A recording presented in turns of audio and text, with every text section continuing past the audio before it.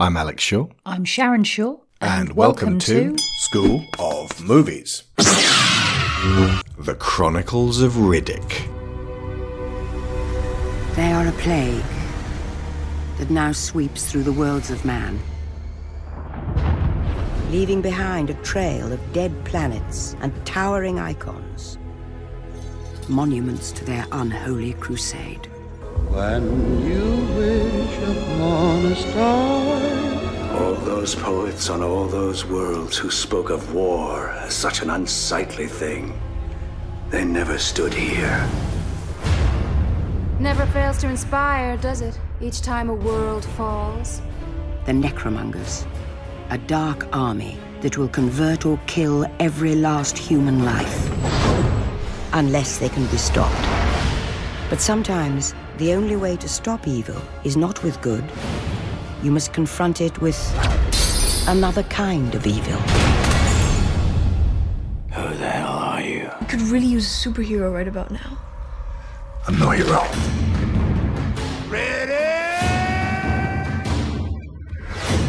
Where does he come from? Who are his people? These are the things I need to know. You remember your home world? Have you met any others? Others like yourself. It's not my fight. Consider it a test. Convert now or fall forever. Are you gonna stop the monsters now? I am the monster. Get Riddick. Here they come! He's beginning to understand. Are you with me?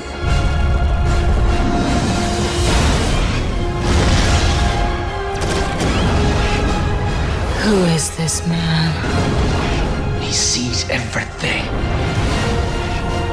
You're not the one to bring me down. You're not afraid of the dark, are you?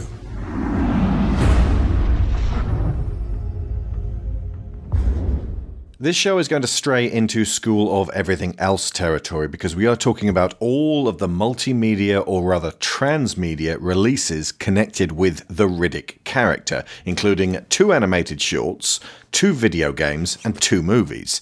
But the centerpiece will be the 2004 epic dark fantasy sci-fi, which I have previously referred to as Space Conan, which is both called The Chronicles of Riddick and signaled the umbrella term for this collective of stories.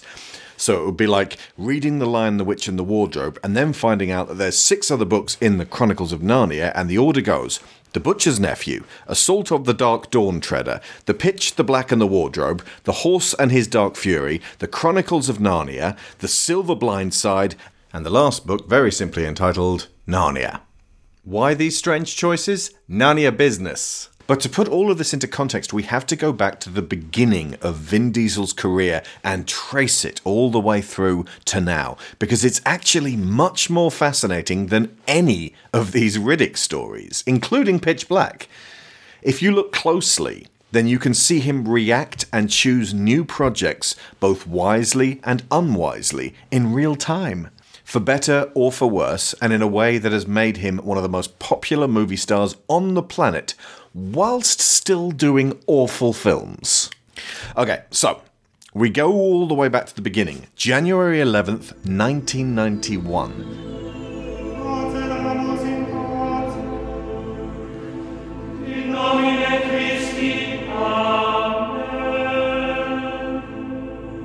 Awakenings, where he played an orderly. I've never seen it. It's the one where Robert De Niro's been asleep for ages. He's just incredibly lazy. And then he wakes up and Robin Williams is there with a beard. And he's like, you got a beard. This is going to be a good Robin Williams movie. And Vin Diesel's there as the orderly. And he's like, okay, let's get you up, you lazy bastard. I think that's probably how it goes, right? We can but speculate. Jump a long way forward to July 24th, 1998, and Saving Private Ryan, where he plays Caparzo. He's the guy who tries to help a little French girl and gets shot by a fucking sniper. Yeah. It's kind of a waste of Vin Diesel, and had they known what Vin Diesel was going to turn into, he probably would have been someone else in the film. But It's quite a good opening for him because he's definitely a human being in this. He grows into a great big granite tree as we go along, and not just because he's Groot, but Vin Diesel playing a tank. But I can believe that. But Campazzo is definitely a guy.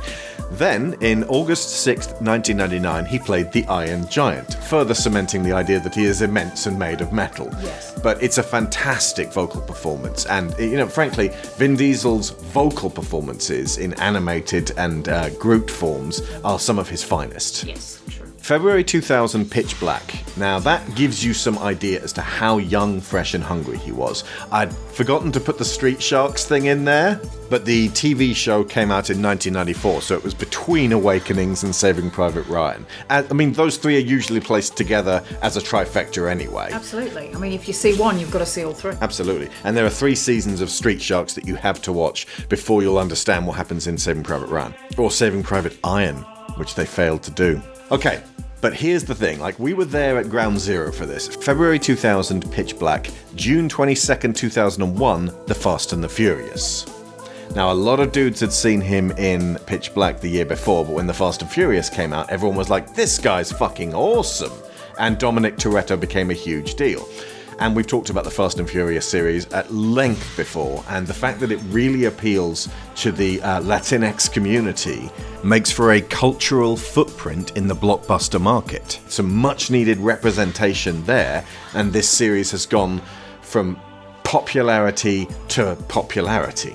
And a huge amount of that is down to Vin Diesel. February 18th, 2000, he does Boiler Room, which is much more of a sort of acting like a human being scenario. I saw it a long, long time ago, wasn't massively impressed, but people rated him as an actor as a result of it. And I think that was one of those ones that sort of comes back and after everyone makes a fuss about him, they go back and see Boiler Room. Boiler Room's good, he's good in that. August 9th, 2002. Less than a year later, he makes Triple X. This is the first movie where it's like, we've got Vin Diesel, he's so cool, aiming at a specific crowd who want to see Vin Diesel being naughty. And this predated YouTube, whilst mainlining Jackass. What's up, fam squad? It's your boy, Triple X, stealing cars like I shouldn't. These monkeys are following me because I just took this car. Obviously the car doesn't belong to me, it's not my style. It belongs to Dick Hotchkiss, a California state senator. You remember Dick? He's the guy that tried to ban rap music because he feels that the lyrics promote violence. It's music, Dick. He's also the guy that wants to pull every video game off every shelf in the country because he feels that the video games diminish the intelligence of our youth. Now, come on, Dick. It's the only education we got. Dick, you're a bad man. You know what we do to bad men? We punish them.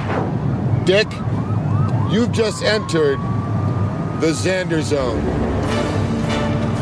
Okay, I'm coming in hot with the sound of bacon. Hit it, shark! May 14th, 2003, enter The Matrix, the video game, followed by May 15th, 2003, The Matrix Reloaded. Those aren't necessarily massively important for Vin Diesel's career, but they are important for the trajectory of the Chronicles of Riddick. And June 3rd, 2003, The Animatrix. This was the first major push into, wow, we could do all kinds of media now with DVD and video games. June 6th, 2003, Too Fast, Too Furious launches 2 years after the original Fast and the Furious, sans Vin Diesel. He didn't want to be tied down to this series. So he didn't do film 2, and he didn't do film 3, and he only came back for film 4. We'll talk about that in a bit. May 11th, 2004, Van Helsing, The London Assignment. That's another one of those straight-to-DVD animated tie-ins to the movie, which is also canon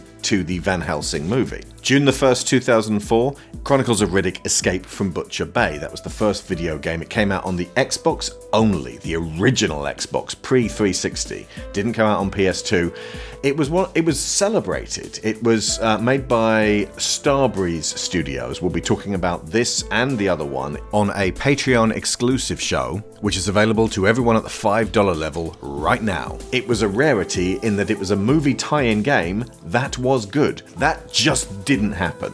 GoldenEye 64, and a select handful of others, the exceptions that prove the rule. June 11th, 2004, The Chronicles of Riddick. That is the movie The Chronicles of Riddick, not the overarching universe, The Chronicles of Riddick. Around about this same time, they re-released Pitch Black, and they called it The Chronicles of Riddick, Pitch Black, as promotion for The Chronicles of Riddick that was coming out, alongside The Chronicles of Riddick Escape from Butcher Bay. And on June 15th, 4 days after the movie launched, The Chronicles of Riddick Dark Fury. That is a 30-minute animated short directed by Peter Chung. And we also talk about Dark Fury on the Patreon After School Club with Butcher Bay. And that film bridged the gap between Pitch Black and The Chronicles of Riddick. That's the second film and the fifth part of The Chronicles of Riddick. The Chronicles of Riddick. Bearing in mind, he said no to doing any more Fast and Furious films, for the time being at least. He also said no to doing, on April 29th, 2005, XXX2, State of the Union. They had to get Ice Cube instead and set him up with Samuel L. Jackson as essentially Nick Fury, to continue the story without... it was kind of becoming a thing now. Vin Diesel starts a series and then fucks off, and then you carry on with someone else. In the case of Fast and Furious, it was Brian's story, and then even Brian or Paul Walker didn't want to be in the third one, so they started all new story in Tokyo with Lucas Black and Bow Wow. So yeah, he didn't want to be in Fast and Furious, he didn't want to be in another XXX film, but he did want to be in The Pacifier. In March 4th, 2005...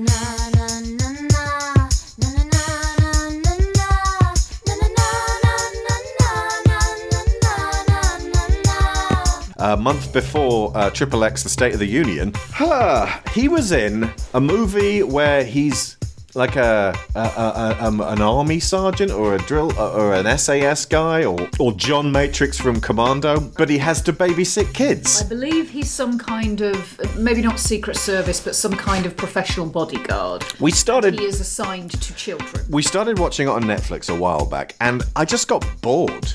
I was watching it incredulously with Willow, and Willow was like, is this going anywhere? I completely understand why this kind of movie exists. Kindergarten Cop made a huge amount of money.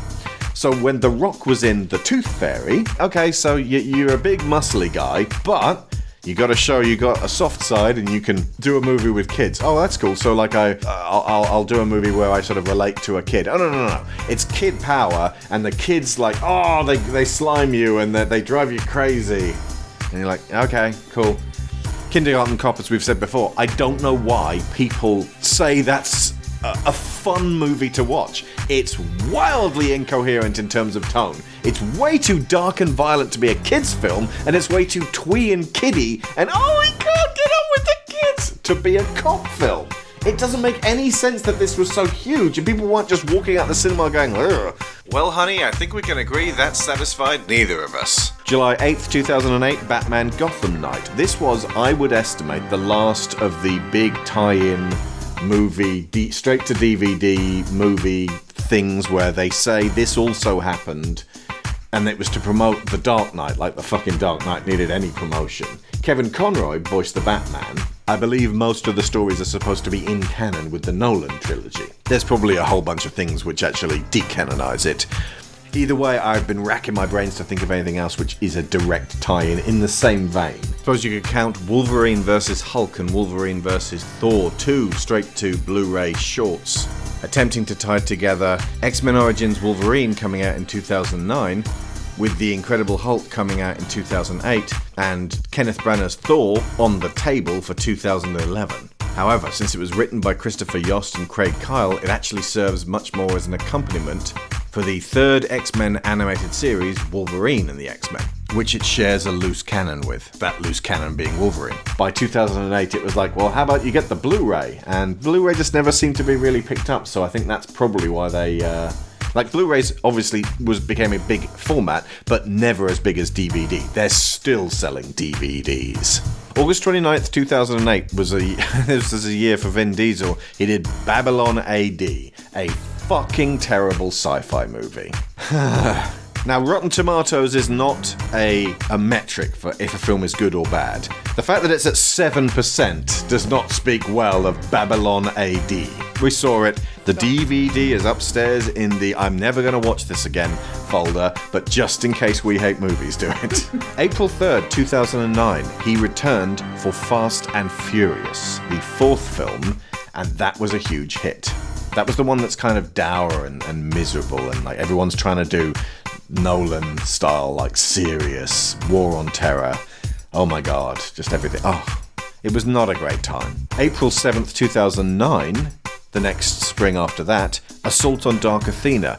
That is the second Starbreeze video game, which we talk about on that Patreon show. No proximity to any other Riddick film. It's kind of weird. It is equidistant between The Chronicles of Riddick and Riddick. Assault on Dark Athena was on Xbox 360 and PS3, but it also brought the original Escape from Butcher Bay to Xbox 360, but also to PS3 so that Sony fans could actually play that for the first time. Were they trying to piggyback on the publicity of Fast and Furious coming out? Honestly, it feels like Vin's making a comeback, Shall We Do This, might have been on the cards. Because around about this time, he was known for Babylon AD and The Pacifier, and like he hadn't had a hit in a long, long time. Vin was down, but not out. April 29th, 2011, 2 years later, Fast 5, a fucking fantastic Fast and Furious film. The first time that people were like, oh, this is really good. I get this now. I get why everyone raves about these movies. And that's because it was better than all four of the ones that came before. It is such an unusual series in that it took until film 5 for everybody to really embrace it. Yeah. It'd be like people going, wow, you only live twice. I finally get James Bond. Yeah. Or Nightmare on Elm Street, The Dream Child. Well, I'm in. Well remembered, Jesus Christ. Friday the 13th, Part 5, The New Blood, the one with Roy. Now I get Jason. Well, you might. Not in it. Exactly. At that point, you'd be like, huh. Or... See how rare it is for a franchise to get to number 5? And usually... Just craning around. It's a very consistent downward trajectory at this point. Muppet Treasure Island, holy jinkies. Now I get why the Muppets are good. We got cabin fever. Oh my god, that's the worst one. People will be like, how dare you say that's the worst one? I like both Muppet Treasure Island and Kindergarten Cop. July 24th, 2013. So this is 2 years after Fast 5. 4 years after Assault on Dark Athena, 9 years after The Chronicles of Riddick. It's like a 5-minute animated short. It's barely an animated short even, that just explains how Riddick got from the throne at the end of Chronicles of Riddick to the planet in Riddick. For all you people who are desperately wondering, look, a story does not have to be end to end for years for it to make sense. And it does barely make sense. And Carl Urban's in it, so I mean that's something. Okay. In the extended version of Riddick, you do also get some of this stuff. But in the theatrical version, they pared it down because they were like, could everyone just stop thinking about Chronicles of Riddick, please? We're ashamed. But we'll get to that point. September 4th, 2013, Riddick comes out. And that is, to date, the last time we've seen Riddick on any kind of screen.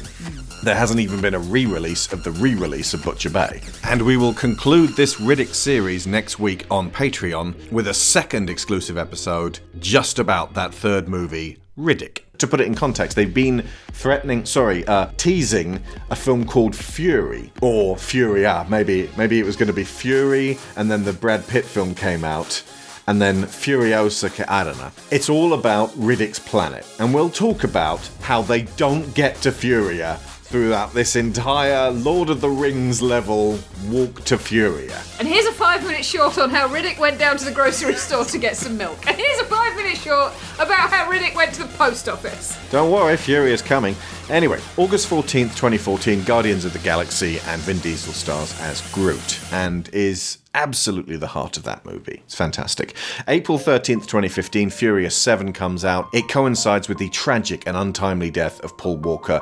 Amazingly, the film is one of the best of the Fast and Furious series, and this is following the very strong 5 and 6. And it's a fitting and touching farewell between friends in real life, and that absolutely comes through on the screen. And that did huge money, because everyone was going to see, how are they going to pull this off? But also everyone was very interested in Fast and Furious at that point. October 2015, the same year, The Last Witch Hunter comes out. This is one of Vin Diesel's films based on a character he created for Dungeons & Dragons sessions. We'll probably cover that at some other point. It's kind of astonishing. Track down the We Hate Movies episode on it. That's the one which features Michael Caine, Sir Michael Caine, in sitting down the movie. And he's fucking earned it. Especially if, I'm in one of those again. Fine. Well, if there's no Muppets coming, I'm going to sit down this whole time. You earned it, sir. This, Vin, is why podcasts exist. It doesn't cost anything. It's just you and a microphone. You can say whatever the hell you like, and people will listen or not, depending on fate. Oh shit, I rolled a 14. January 26th, 2017, XXX The Return of Xander Cage. This was Vin attempting his second big comeback. Like, he'd already come back with Fast and Furious, and like, he was already flying high with 7, but it was almost like he was, let's use that cachet and relaunch XXX. And that was him coming back to the series he'd just abandoned. And honestly, it felt more like a showcase for these young Turks like Ruby Rose, who was great, and this young scamp named Donnie Yen, who was running around like he's 22 years old, even though he's actually a 66-year-old man. He's older than Vin Diesel. A lot older than Vin Diesel. Yeah, but he moves like he's not. Yeah, no. However, Deepika Padukone, who's in that as kind of an antagonist/protagonist, is just acts the shit of Vin Diesel on screen, and it's like, can this film be about her instead? She's really good. And I'm kind of sad that there was no more XXX films after that, because honestly, Vin Diesel is one of the less interesting things in that film. They also had Tony Jaa. There's also a point where Ice Cube comes to help and is clearly being shot on a different day, and is like, he's standing at the top of a car park and they're like, thank you, Ice Cube. And he's looking down going, you're welcome. April 14th, 2017, F8 of The Furious. This is when he started going really downhill, because this is the film that was seriously affected by him and The Rock having a real-life tiff backstage. And we talked about that at length. August 2nd, 2019, Hobbs & Shaw comes out. That's where Dwayne goes, I'm going to get my own Fast and Furious with blackjack and hookers, and he makes his own Fast and Furious. See, I quite like the titling of F8 of the Furious, because on the software that I use for work, F8 is delete order. So we can just get rid of that one.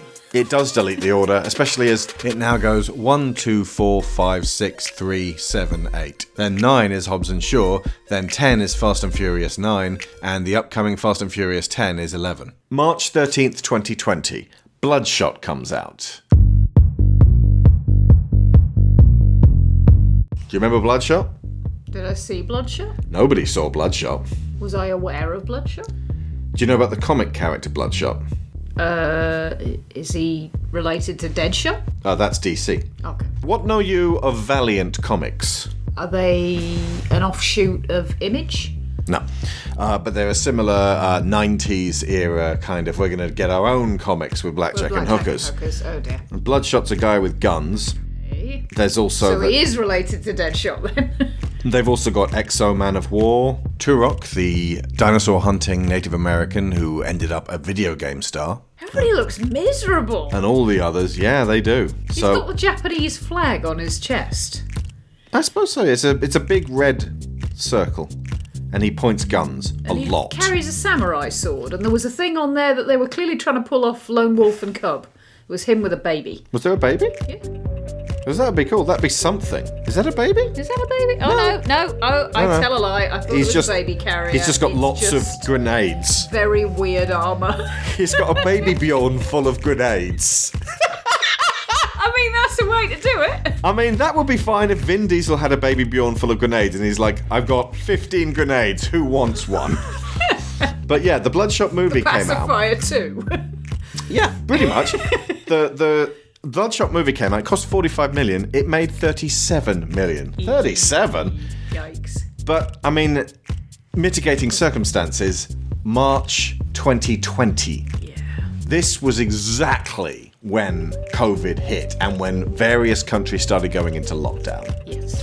You didn't go to the cinema at that point unless you really wanted to see something. Like, Birds of Prey was at the tail end of this, for example. Well, you didn't go to the cinema because the cinema was shut. Yeah, and a lot of people just couldn't see it. Yeah. I recall Bloodshot being advertised and I was like, nah, I don't want to see that, because it looked like a terrible Vin Diesel action film. September 25th, 2020, Feel Like I Do drops. That's the Vin Diesel sing-song thing, where he does an album and he says he's blessed. Then, again, may I refer you to the concept of the podcast? I understand many of you are in lockdown right now.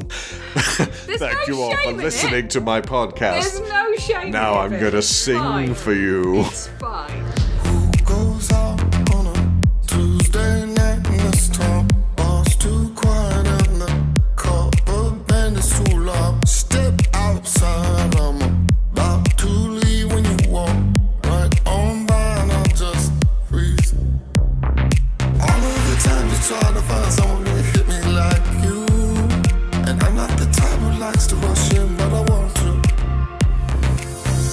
I don't know, but it feels like I do.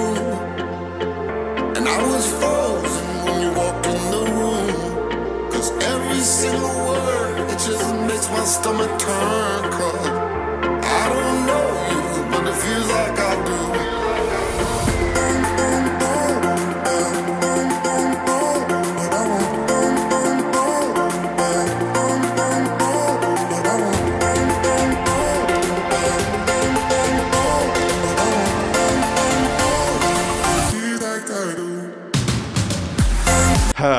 And June 25th, 2021, F9 The Fast Saga comes out. That's the movie where he goes, me and that other wrestle boy had a fucking tiff, so I'll get a different wrestle boy to be my wrestle boy, and he's my brother. And his name is John Cena! He looks exactly like my biological brother, don't you all agree? Yes, we do, Vin, and it became one of the highest grossing films of last year. At what point in the Fast movies are they simply going to resort to the title, F you, give me money?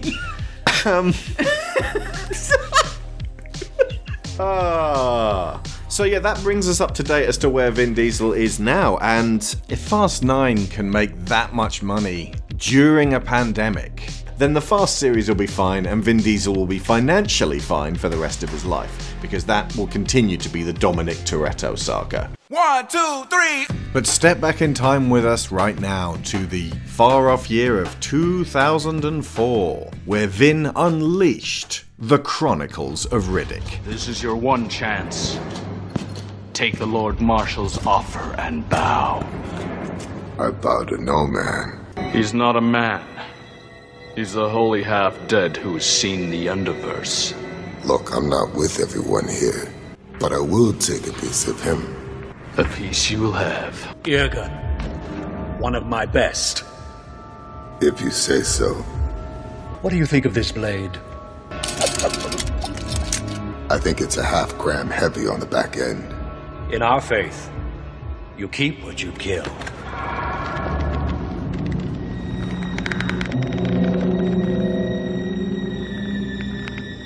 Are you familiar to me? Have we met on some distant field?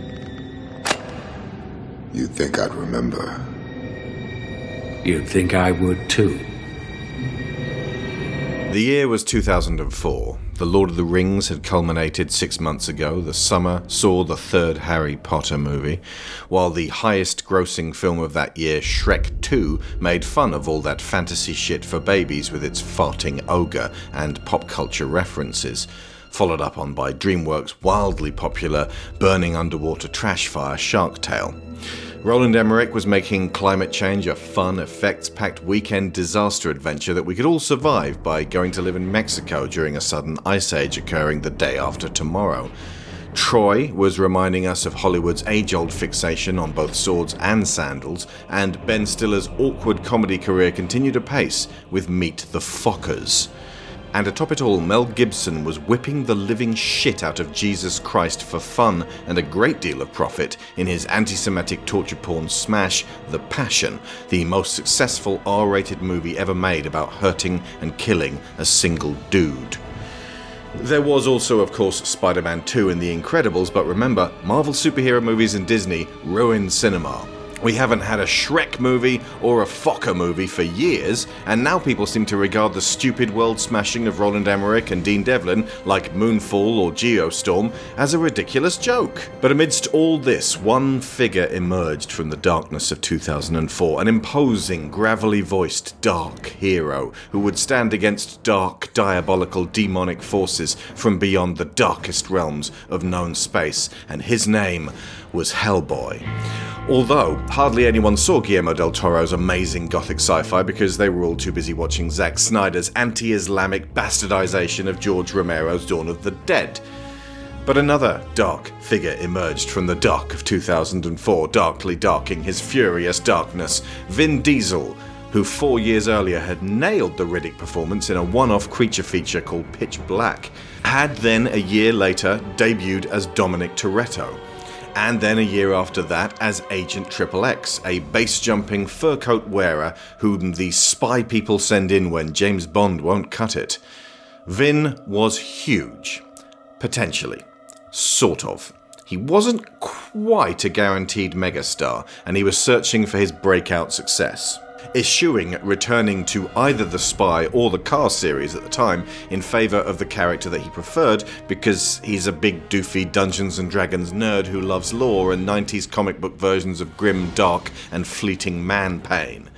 Somehow various meetings had taken place that convinced Universal that the Riddick character could support an entire transmedia franchise. Hey, Toei, come over here. We need a new transmedia multi-platform, dark and violent, but still PG-13, so we can get all the kids while they're slashing throats, God forbid. The Matrix sequels had disappointed many, but brought in crazy amounts of money doing this in 2003. Again, those were two massively high-earning R-rated blockbusters. So, making it a PG-13, you'd make even more money. But it meant that profit was feasible, and there was no actual requirement to make a great film. You know, why pressure ourselves? This second movie is called The Chronicles of Riddick, and it became the focus point of this series of interconnected stories now, occurring in movies, video games, and animated shorts with the overarching name of The Chronicles of Riddick. This means that The Chronicles of Riddick is in fact the fifth installment of The Chronicles of Riddick. Unlike the small-scale $23 million desperate scrabble for survival on an alien planet that was Pitch Black, this was a $120 million dark cinematic epic.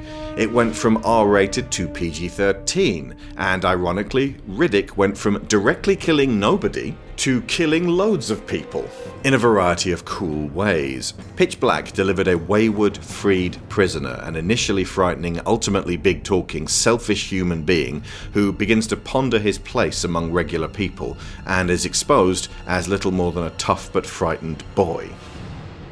This film recontextualizes those conclusions, propelling him far back to a cartoon version of cool, a 13-year-old boy's definition of badass who always comes out on top, and when he doesn't, it just makes him brood all the harder.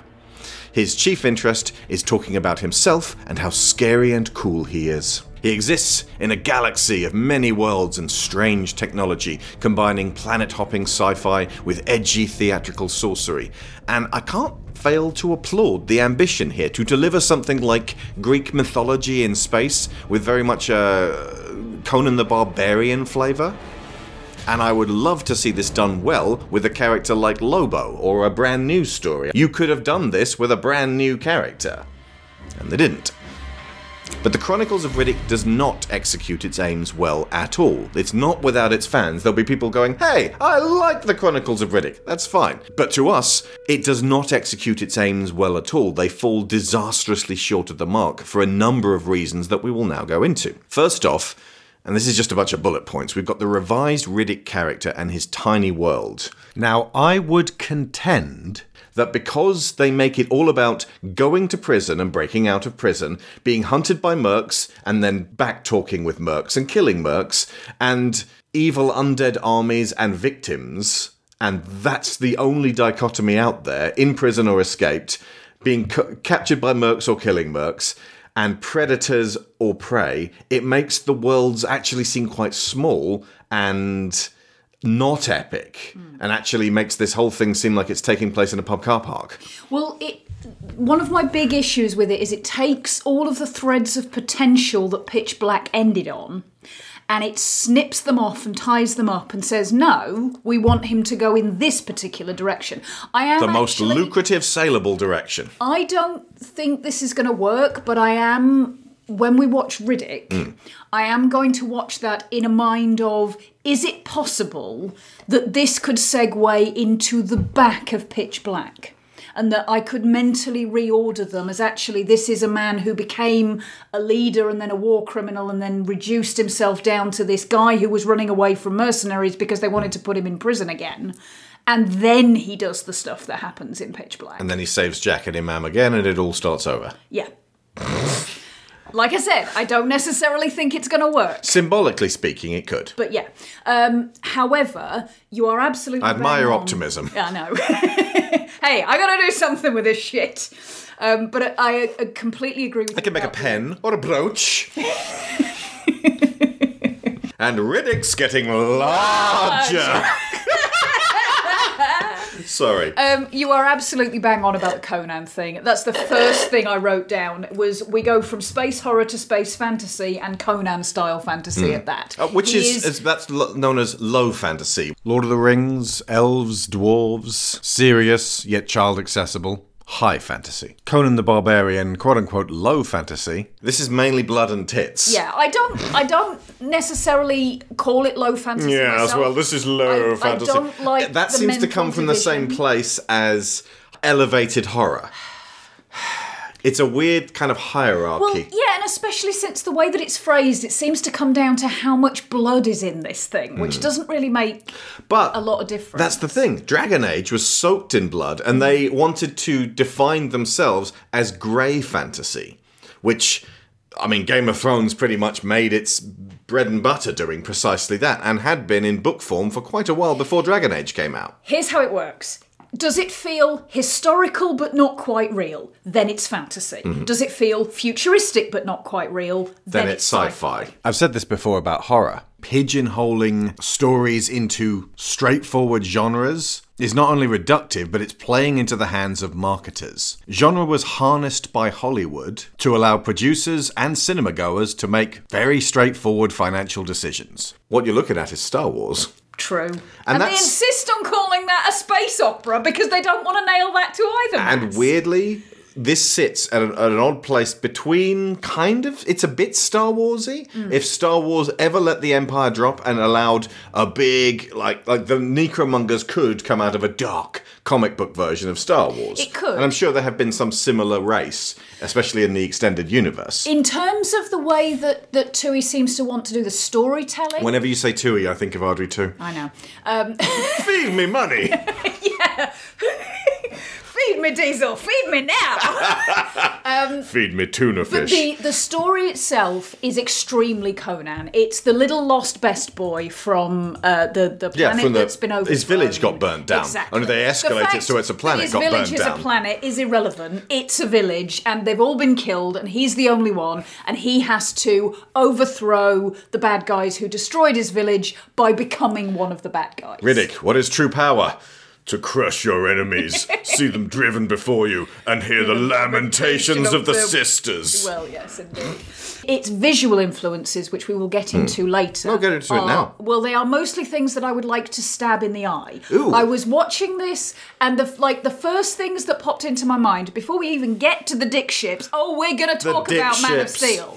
The first thing that I thought of when the camera is panning over the Necromonger army, and you see Confiore with that ridiculous multi-faced helmet. It looks so uncomfortable. It looks like the Immortals. It looks like the Immortals, and it's got the sensibilities just called Immortals. You mean the it's... Zack Snyder follow-up to 300 about Theseus? Yes. With Henry Cavill. Exactly, yes. That's what it looks like visually. They even have a scene which is just the Oracle from 300. It's not even trying to be anything different. And as a result, it feels like... Remember, a lot of the stuff that we said about Pitch Black was the influences that it draws on are some proper classic stuff. The effects people and the script writers actually draw on those influences quite well. Here, they're copying stuff that's shit. Yeah. And I find that frustrating. See, now I'm thinking what would have happened if they'd gotten Tarsem Singh, who had just come off of The Cell, to direct this. Okay, at least it would then have been visually astonishing. Yeah, absolutely. But the other thing that struck me, and this isn't necessarily a critique of the thing that they're copying from, was there was a point where I was just like, Borg, Borg, Borg, Borg, Borg, Borg, Borg, Borg, Borg, Borg. Oh, my goodness me, it was Borgy. It was very Borgy. It was the Bjorn Borg. Resistance is futile, even though it hasn't been in the past. Exactly. It definitely is now. Yeah, and in particular, there's a moment a little bit further down the line where the Necromongers are at this new planet that they plan to take over, and they have... is this Helion Prime? Yes, I think so. So it's where Confiore does his big speech. It's about half an hour in, because you pointed out that it's half an hour before we actually get to hear anything from Confiore. The Lord Marshal. The Lord High Marshal, and we don't see him for 30 minutes. He actually has a name. It's like Xandar or Xenu or something. It sounds very Scientology. Yes, indeed. But the scene where he kind of comes out and does his big speech about we've defeated you in the military field. You defeated them in the military field, and yet you've convinced them all to come to this hallway and listen to what you have to say. Speaking of Scientology, they actually do say something along the lines of, we beat your armies in 7 minutes. That's practically a line from Battlefield Earth. He says they beat them in a day.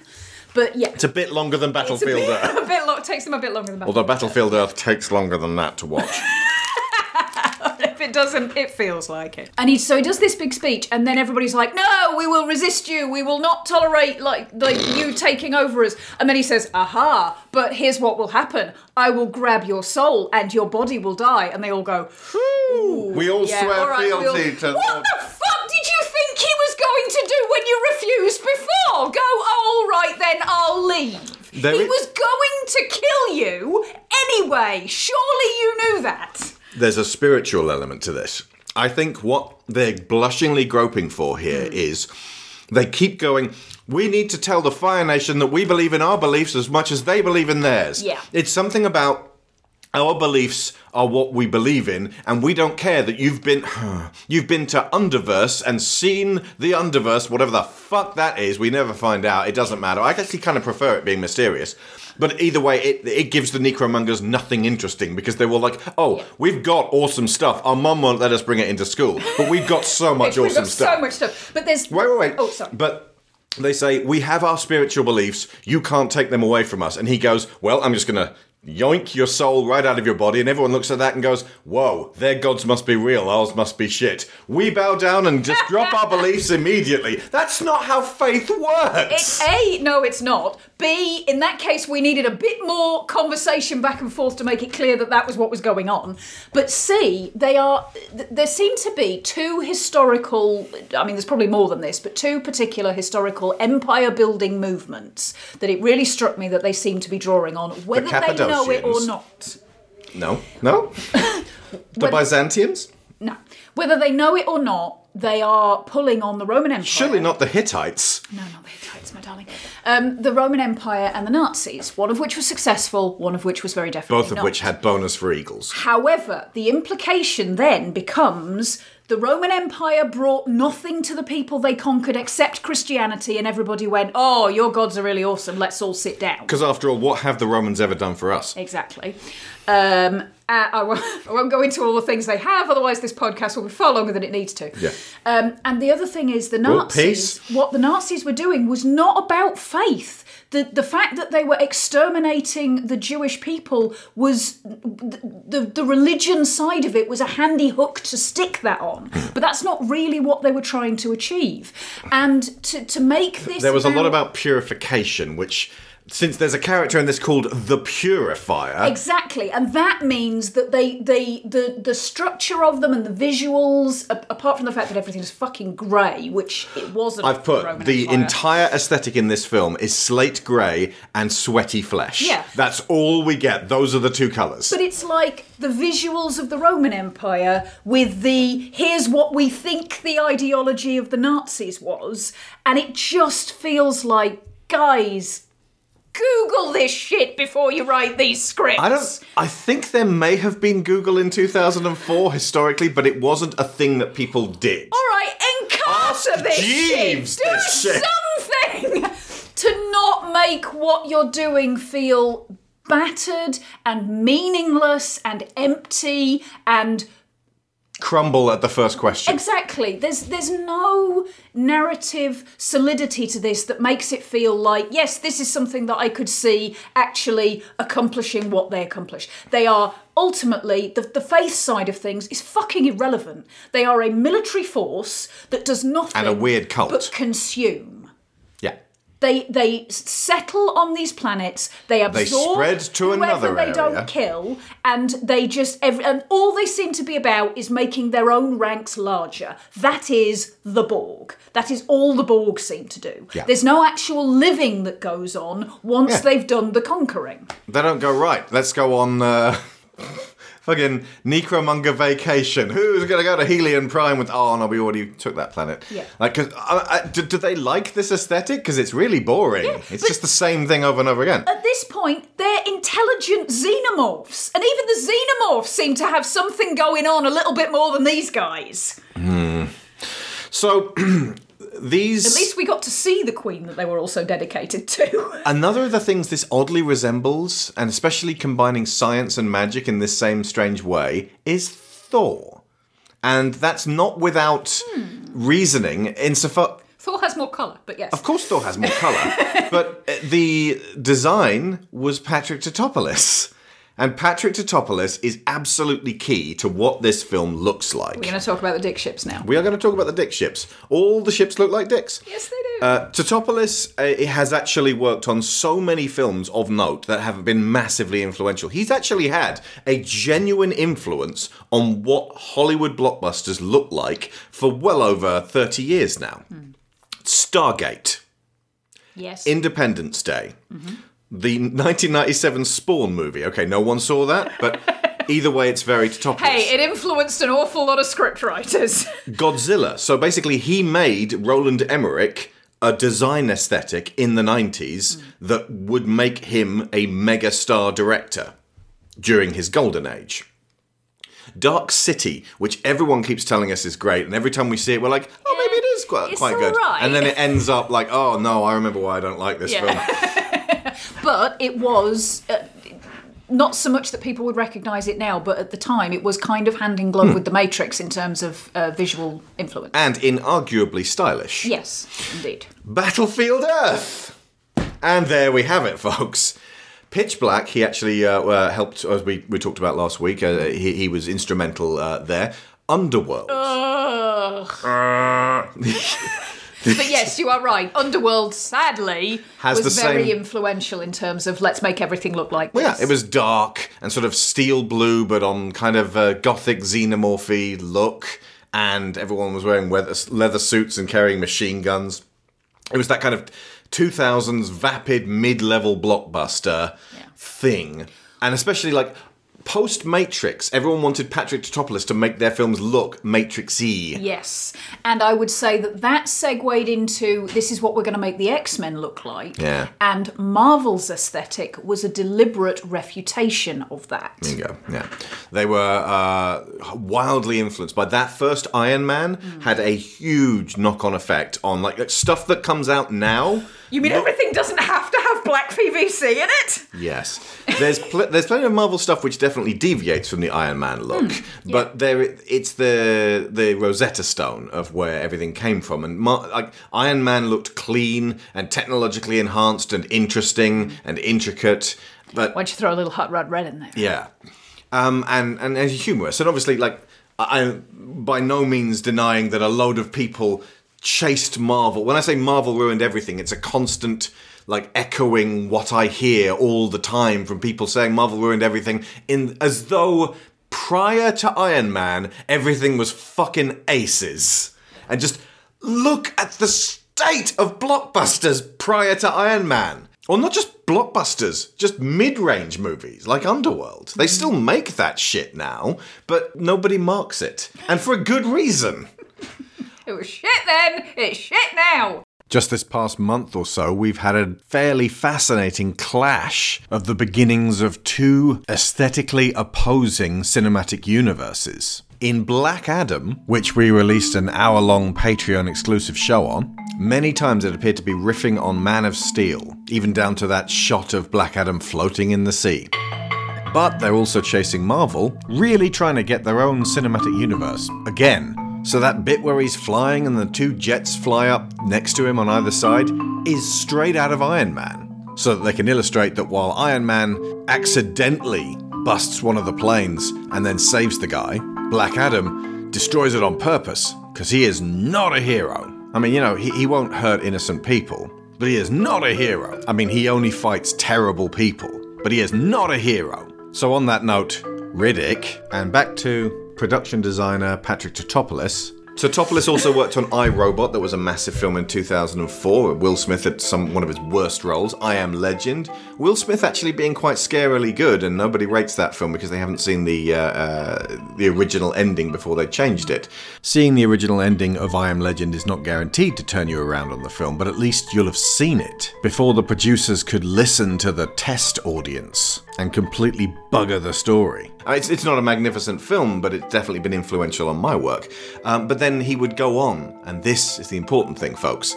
Patrick Tatopoulos was the set designer for Man of Steel, and he has subsequently given Zack Snyder his look. If you look at Krypton, after immediately watching the Chronicles of Riddick, you'd be like, oh, the Necromongers have been here. The Necromongers have been here, or maybe Krypton was the home of the Necromongers. Oh my god! They have a similar kind of, why should we have TV screens when we can have holographic oil that turns into sand, that turns into imagery and looks horrible? Why should we have looking after each other when we could have being strong and dominant? Yeah. Oh. Patrick Tatopoulos also worked on Batman v Superman Dawn of Justice and Justice League, and he's most recently worked on Transformers Rise of the Beasts, and significantly, he did not do the work on Bumblebee. If you think about Bumblebee, it has more of an Iron Man aesthetic and a lot less of you can see the Snyder yellow aesthetic. For a start. So while Rise of the Beasts actually has a great production team, and I am excited for it, I'm a little cautious of going back towards the grimdark. It's weird because I actually really appreciate Patrick Tatopoulos, not least for his work on Pitch Black.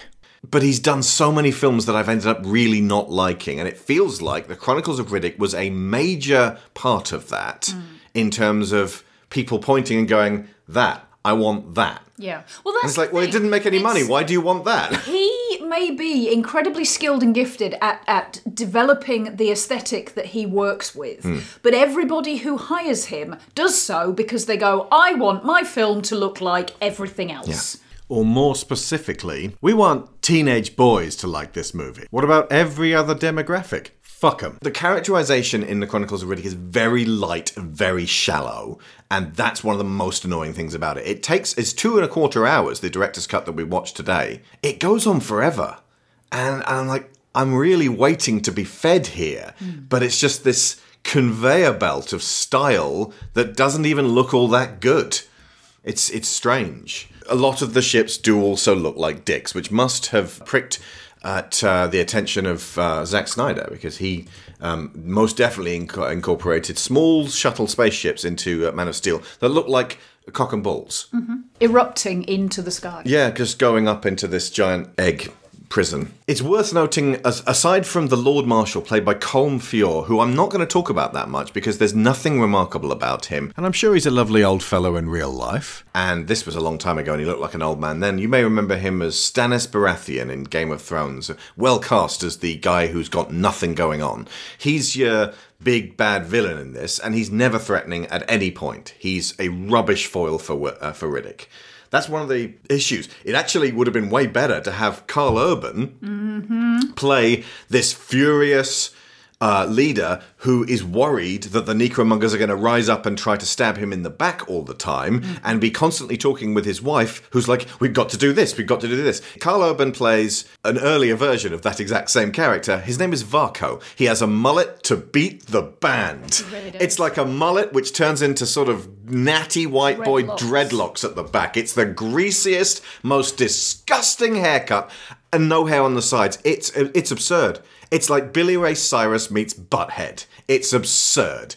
And his wife is Dame Varco, played by Thandiwe Newton, and she's one of the few females in this film who's not objectified the whole time she's on screen. She's got a bit of meat to her role. To her credit, also, Queen Dench is in this. Oh, yes. And she is also not sexualised and objectified. They waited for Cats for that. She looks really good, though, I have to say. When she came out, I was like, when was this? Because she looks so young. Yeah, she's got sort of flowing white hair and a lovely white robe, and she's an elemental, and she's very enigmatic, and they hadn't written what she was about. Not really. And I'm fine with that. I prefer mysteries without answers. Indeed. And also, as I said at the time, Dench is allowed to do whatever she wants, whenever she wants, for whatever she gets paid. I got no problem with that. Including slumming it in this piece of shit. Yes. But Thandiwe Newton's Dame Varco is trying to get her dumb hammer of a husband to take the throne himself. Then they can have all the pie, all the necro pie. And I'm like, I'm not sure. Like, you're a highly ranked necromonger, and you don't have any ideas about what to do differently with the necromongers, so why would you snatch power and risk everything at this point? Yeah. What have you got to gain? A bigger hat. Would appear to be it. It is worth noting, and I have to say, by the way, the conflict... I wake up so jealous of that big hat. The confrontation that happens at the very end, which we will talk about shortly. Probably not much, though. Because the thing that happens that makes Thandiwe Newton go, oh, no! No, she goes, no! She is like Arnold Vosloo. Because that happens kind of off screen, I briefly thought something completely different had happened. Did you think Varco had been killed? Yeah. No, that's not what happened. But no, that's not what happened at all. But... Well, no, it's the Darksaber rules. If you kill the Lord Marshal, you get his job. You keep what you kill, Riddick! You keep what you kill! Everyone keeps saying that in this. How it works. Everyone keeps saying you keep what you kill, and I'm like, I'm not even sure what that means. Also, like, how... If you want someone's shoes, you kill them and take their shoes. How and you have the power do you of their have shoes. the stability to form an empire of this size and reach when the rule is you keep what you kill? Fucking conquers. Yeah. And it's like you've got this big guy lunking around the place with giant axes, and it's like, how, like, why is he not being stabbed in the back so people can have his axes? Or did he prove he was the best axe boy by fighting all the other necromongers, and his position is, oh no, wait, he's just there to be a big guy that Riddick kills to impress everyone? Indeed. Also, then, why is there any stabbing in the back at all? Surely you would want your killing to be very visual in front of everybody so that they know you are the best killing boy. Side note, stabbing in the back does actually kind of come into this. The big giant that I mentioned has got a knife in his back, and Riddick's like, ooh, that's an opportunity. And he decides he's going to take this guy on without a knife, snatch the knife out of his back, and then stab him with it. And it's like, dude, if he's been stabbed in the back, you could probably stab him in the front and it would have about the same effect. He's so hard, he's walking around with a knife embedded in his back to show off. Or we make it so that the knife at this point is the only thing holding him up, and all Riddick actually has to do is pull the knife out and he falls down dead. Yeah, I suppose. Oh, no, that was a load-bearing knife. Or... we don't even know that was a knife. That could just have been his John Thomas. And Riddick grabs it and starts pulling, and the guy's like, oh, okay. I have not had happiness in Necromonger world for quite some time. Keep going. Or it's a knife. It turns into a way better movie. It's a knife and handle that he glued to his back to make it look like someone himself stabbed him look in the really back. tough. Either way, Riddick's plan is not based on a foundation of this is a good idea. not, but It's based on an idea of, yeah, but it's going to look really cool. Riddick is what Lego Batman describes himself as the whole time. Darkness! No, parents! And that was the culmination of all of this shit. It wasn't just Batman. That's why it was hilarious. It's because it was everything. Anyway, what I was going to say was, what's going on with Dame Varco? She is a necromonger. She has the anus on her neck. Yeah, Willow pointed out, why have they got buttholes on their neck? They said anuses, which I thought was very impressive. Anuses. And I said, it's to prove that they're all assholes. These are badge of honour. Yes, indeed. But Dame Varco has one, which means she is a necromonger the same as everybody else. So why is she the only one who's allowed to retain her personality? Moving on. There is a moment... Because they wanted to write a woman who was slightly more complex than a pair of tits. But that's the thing. There is a moment towards and the end... a midriff with sweat on it. Where a character that we haven't discussed much yet, who is also female, gets turned into a necromonger. She also seems to retain a measure of her personality. Which suggests that it's like being a Nazi, and in fact you don't really want to be a Nazi, you're just playing along. Yeah, at which point, what are you doing? Is it the Borg? Is it not the Borg? And how does Linus Roach get to keep that semblance of who he is that tries to reinvigorate itself at the end? What's going on with these guys? It's mysterious. That's better. In this case, when it's plot related and everything hinges on are you a necromonger or are you not a necromonger, then this is actually something that does need to be answered. Yeah. It does need to be addressed at least. But what it seems to come down to at the moment and with the information we have so far is that you've just allowed them to take over because it is politically or personally convenient for you at this moment until we need a squad of 100 people who will just do whatever they're told, in which case they might as well just be clones or droids or whatever. Yeah. Okay, so Riddick is hiding out at the beginning on the planet... Sighing a lot here. on the planet UV.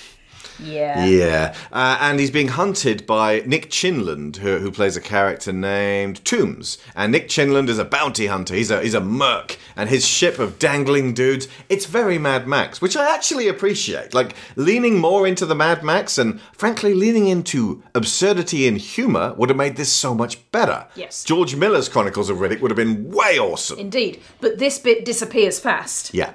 They're all looking for Riddick in the snow because there's... They catch him and he's all shaggy. And it's like, we're going to get on top of this guy. And then the camera pans up and Riddick is on top of their ship. And it's like, oh, Riddick is on top of everything. That's him the whole movie. He gets the jump on everyone. He's really, really cool. He has these amazing instincts. He can see the future in terms of where to be tactically. And he always wins. He always wins. It's really important to note that Riddick always wins. It's just him in all of these. Yeah, it's kind of absurd to watch something like this when you think back to the past bunch of years where it's been about they're superheroes, yeah, but they're a hot mess and they all need support teams and a lot of great team dynamic films as well where people play off each other. And this is just the straightforward hero worship of the dark, brooding guy who's just best at everything. And even on the rare occasions when he does form bonds of a kind, and there is a suggestion that maybe having at least someone else beside him, even if it's not an entire team, would be a good idea. All that person does is help him kill more people. They don't do anything to support him emotionally, and then they die anyway. And they don't challenge him, is the important thing. Yeah. He keeps holding his hand. He keeps holding his shiv to people's throats. Like he has like 7 different knives throughout this film, and he's always holding them to people's throats, which not just knifey boy. Which I'm made not me stab man. It made me realise that the times in Pitch Black where he holds a knife to someone's throat or a gun to someone's head, it's Johns' gun. That's when he's panicking. That's when he's like, oh shit! And he's trying to not lose it at that point. His defence mechanisms are kicking. He never holds a knife to someone's throat to show you how cool he is. Whereas in this, he holds knives to people's throat all the time to show you how cool he is. That you need look no further than that as a huge change in the way this character is approached. So what you're saying is this is 2 and a bit hours of watching Riddick have a panic attack.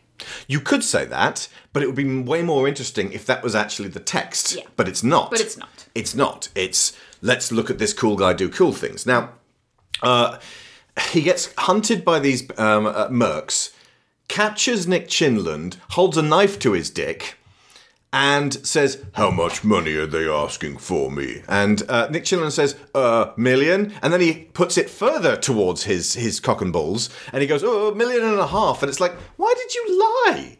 What was the point? It's just to make it that Riddick goes from threatening to really threatening. And so then he goes, right, well, I guess I'll go to Helion Prime. And he leaves Nick Chinlund behind. Chinlund's character of Toombs keeps getting left behind, going, I'll get you for this, Riddick!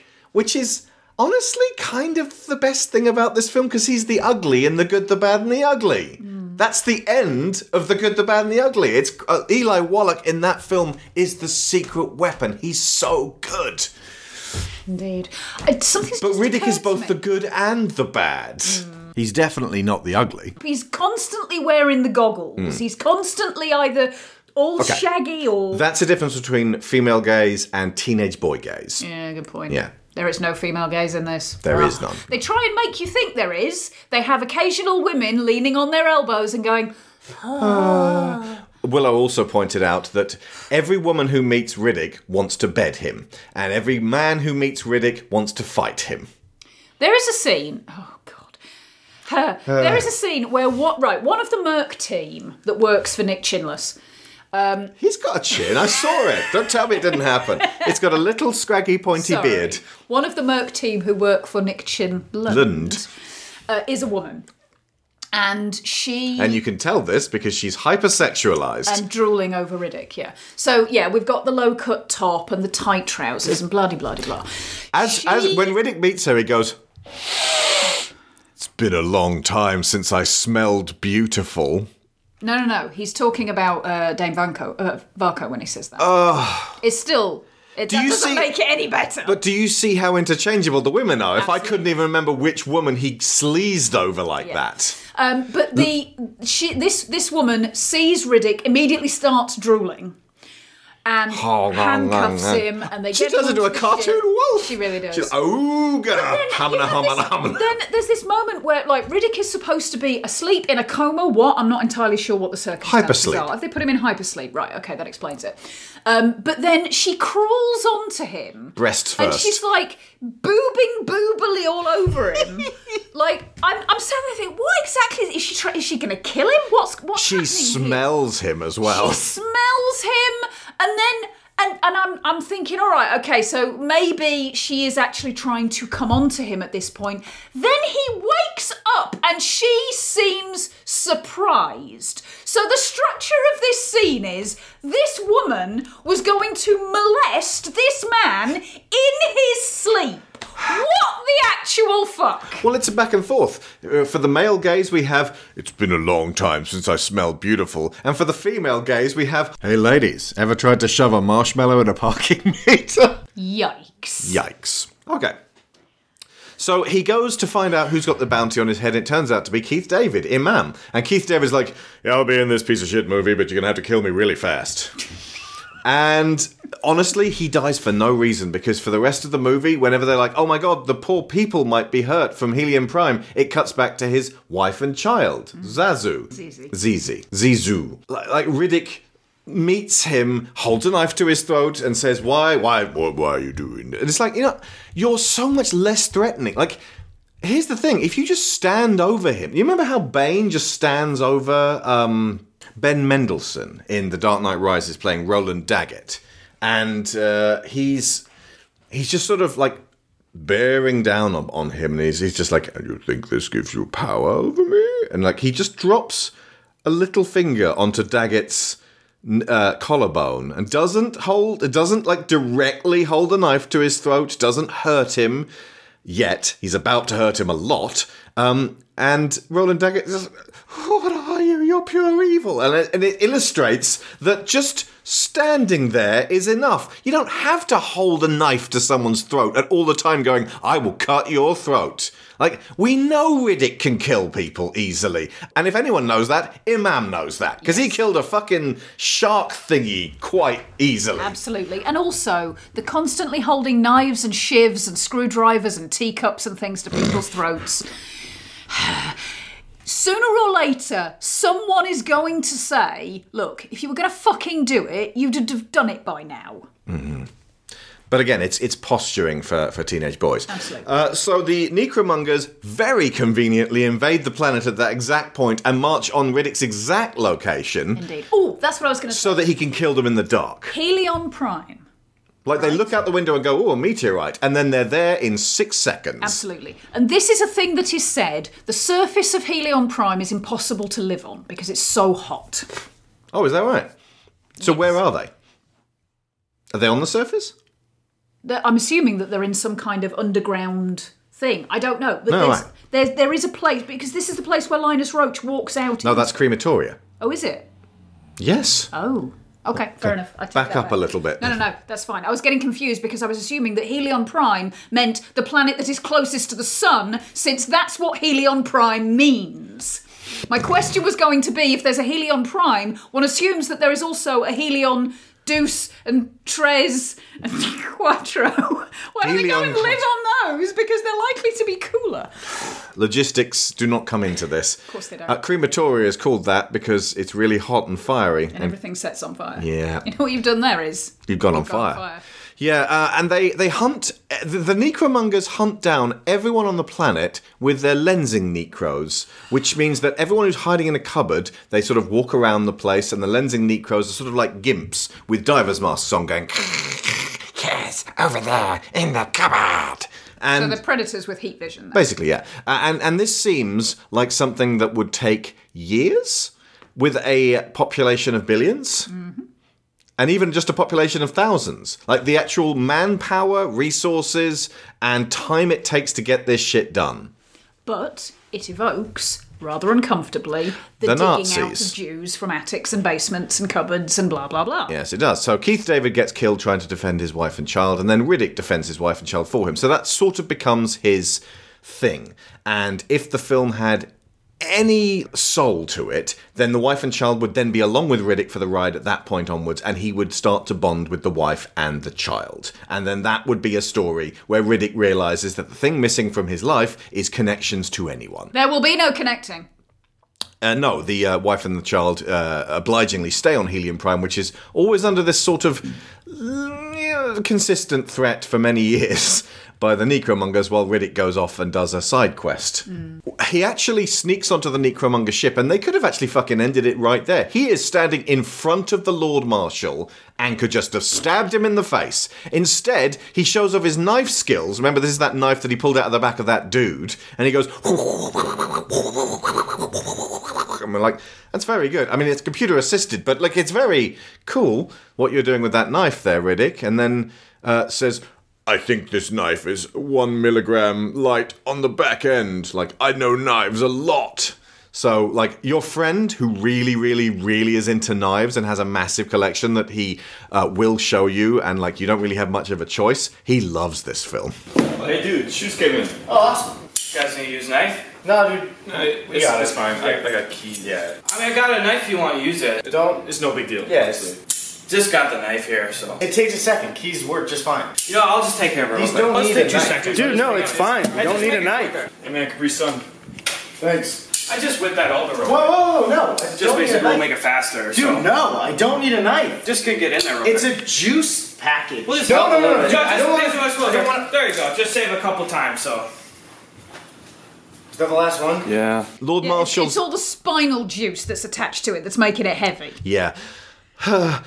Lord Marshal goes, interesting. You could make a fine specimen for our army. Send him to the Quasi-Deads! I'm like, the what? The Quasi-Deads.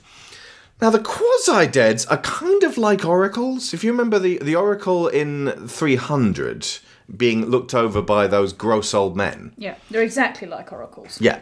And also the three in Minority Report, the ones who are kept kind of in a fairly constant coma to predict crimes. Yes. Riddick goes to see these guys, or is thrown to them, and they go, yes, no, he is the child who is foretold. And there's a whole thing about prophecy, and Riddick turns out to be the thing, and the baby of the prophecy, the child of the prophecy, he's the special perfect boy.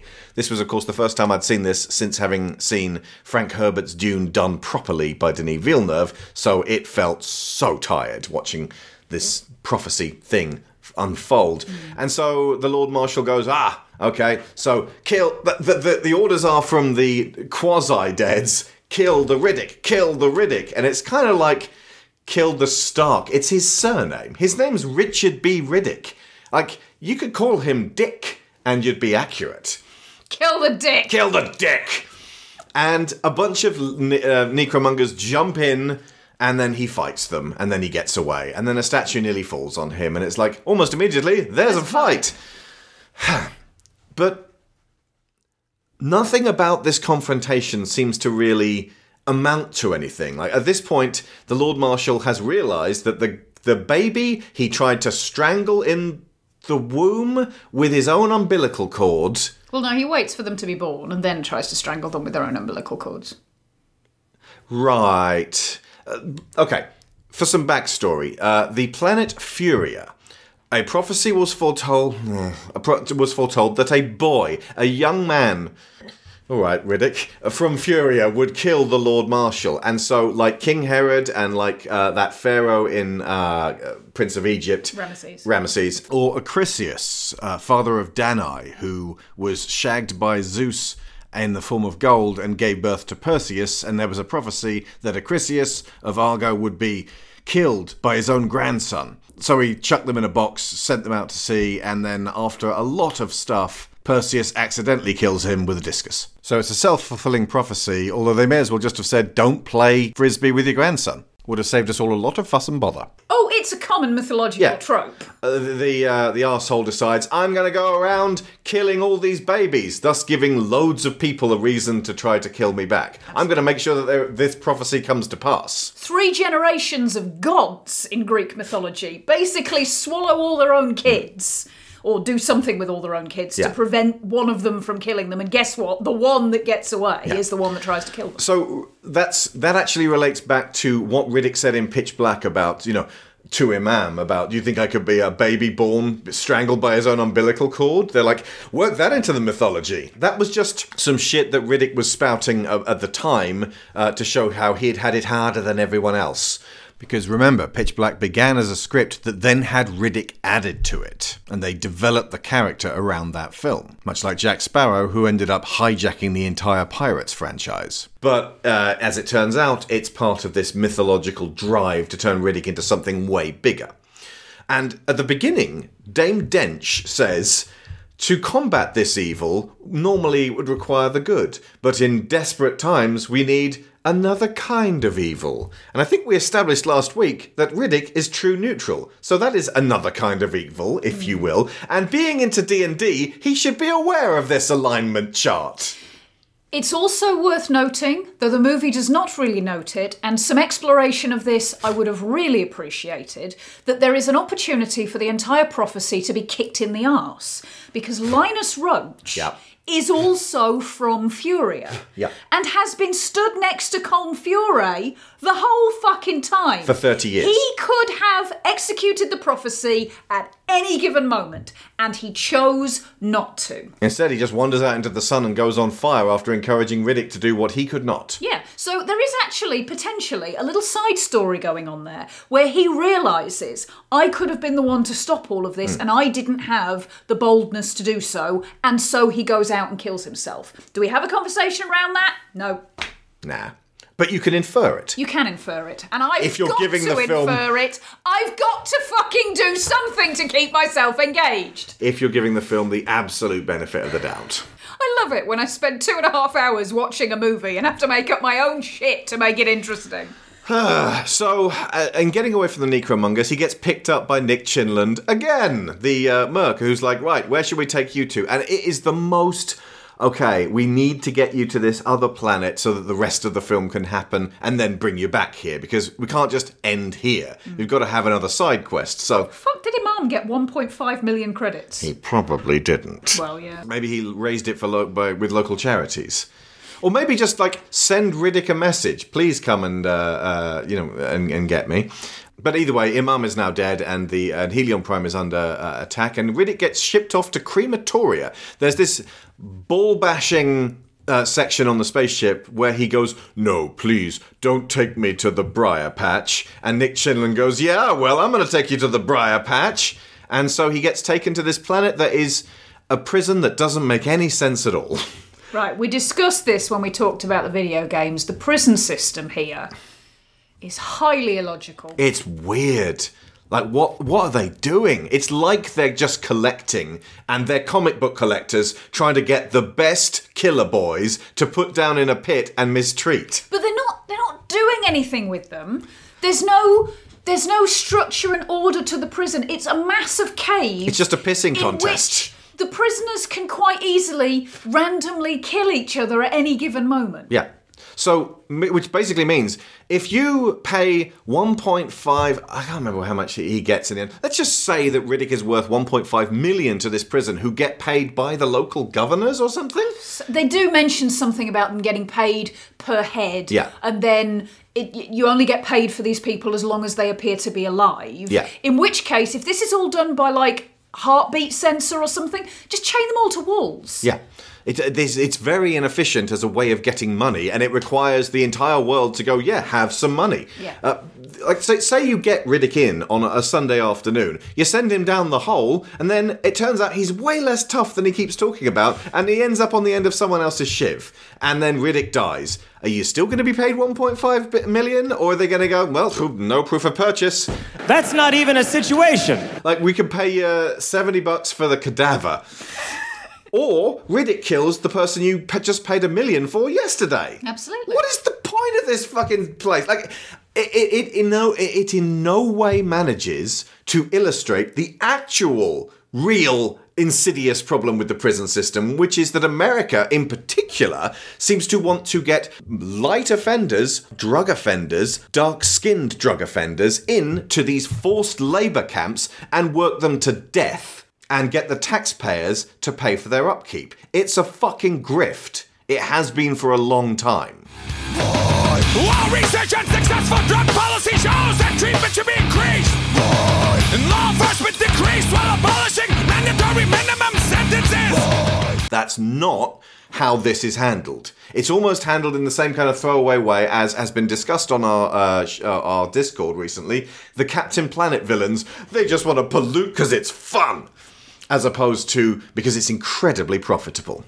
Like, I don't know what money you get from putting Riddick in prison, and I don't understand why a place this savage doesn't have the death penalty. No one ever says death penalty, ever. Yeah. If they are horrendous criminals that you really want rid of, they just kill them. If he's a psychopathic killer, as he's being billed as, just give him the chair.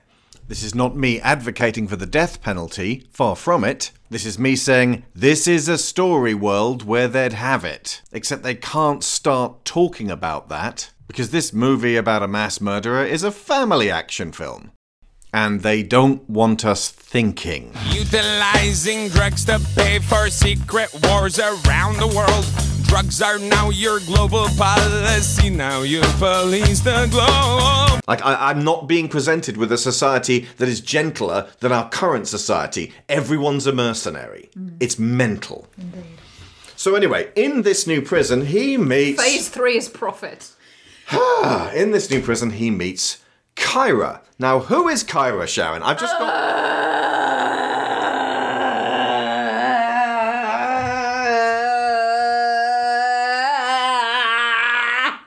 So you didn't like it then?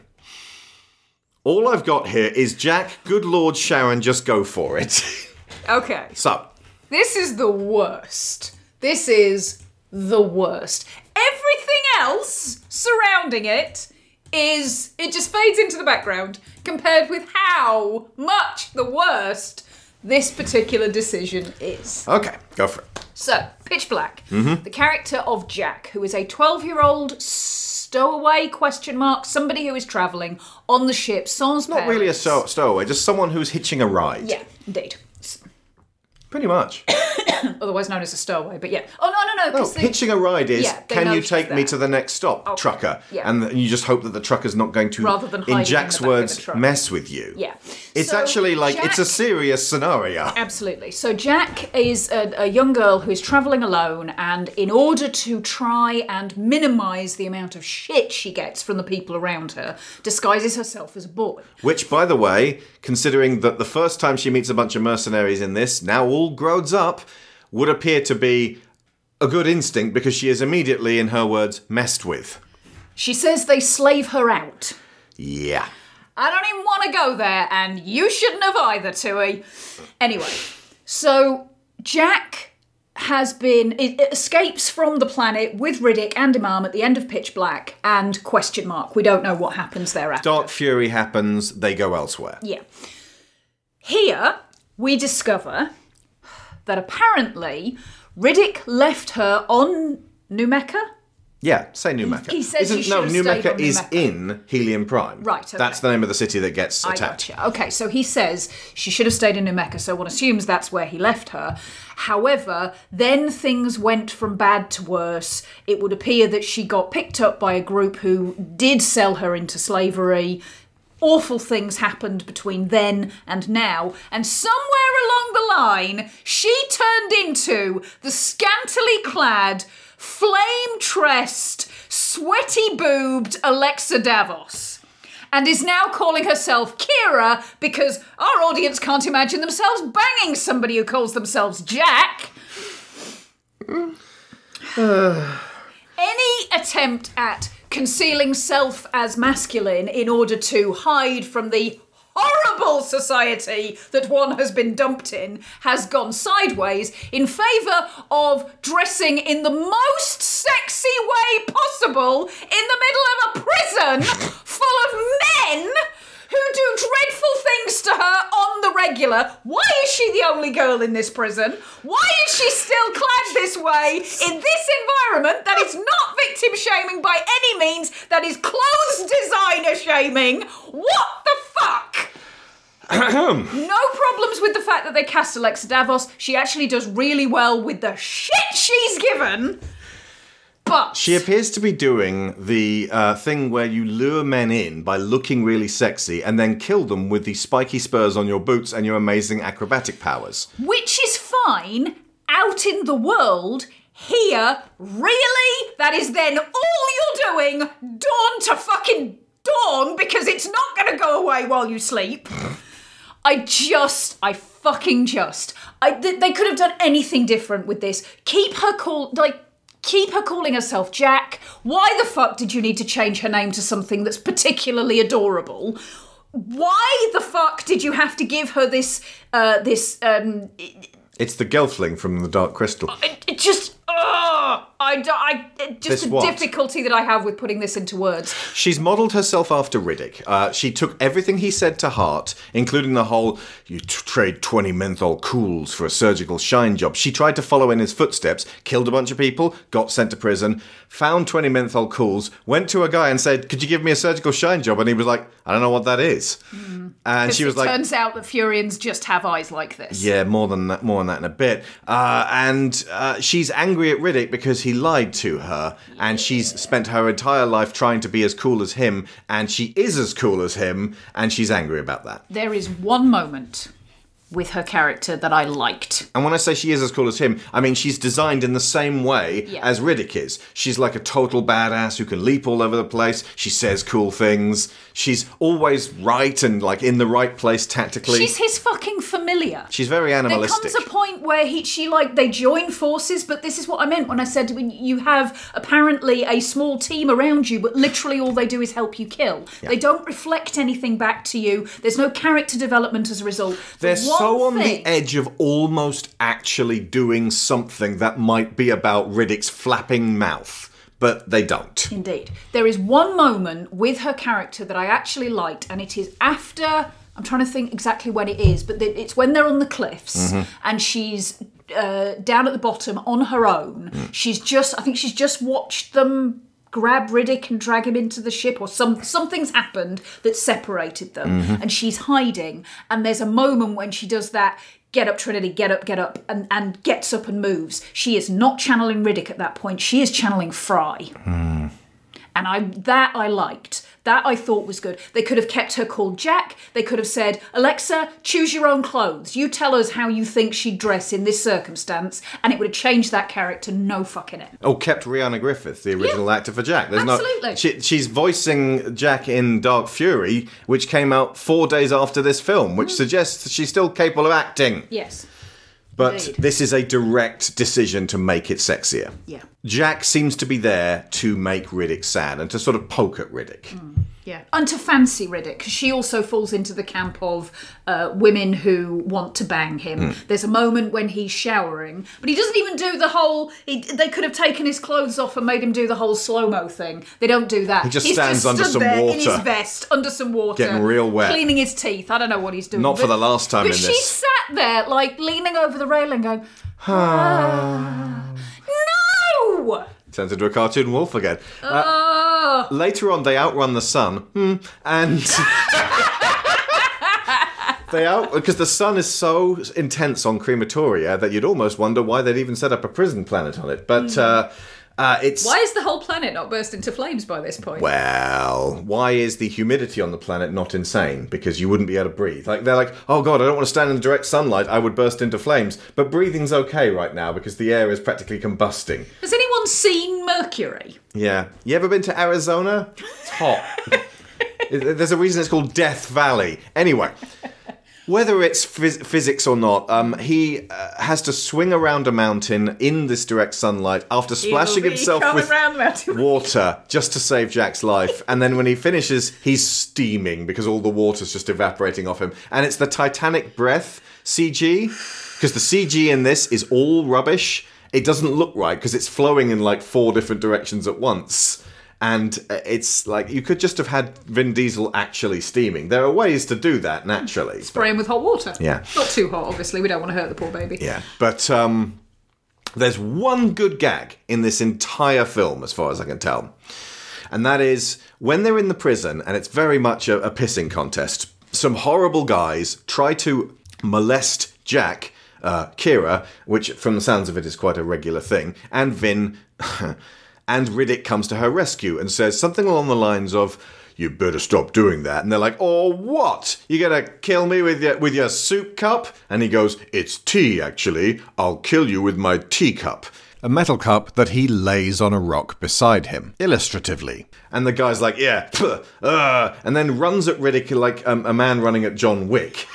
Riddick... kills him with the teacup, like smashes it on a rock so it's all jagged, jams it into his heart, twists it, PG-13, remember, folks. The guy just drops like a stone. And that's not the funny bit. Then the guy's mates look at him in a kind of I'm not sure about this, and Riddick goes, okay, bends down, picks up the key from a sardine can, and then lays it on the rock beside him in a kind of I will kill you with the key from a sardine can. And won't it be fun finding out how I'll do that? And they go, fuck this, and walk off. Like, that's a good gag, well delivered. It's the only funny bit in an otherwise very self-serious film.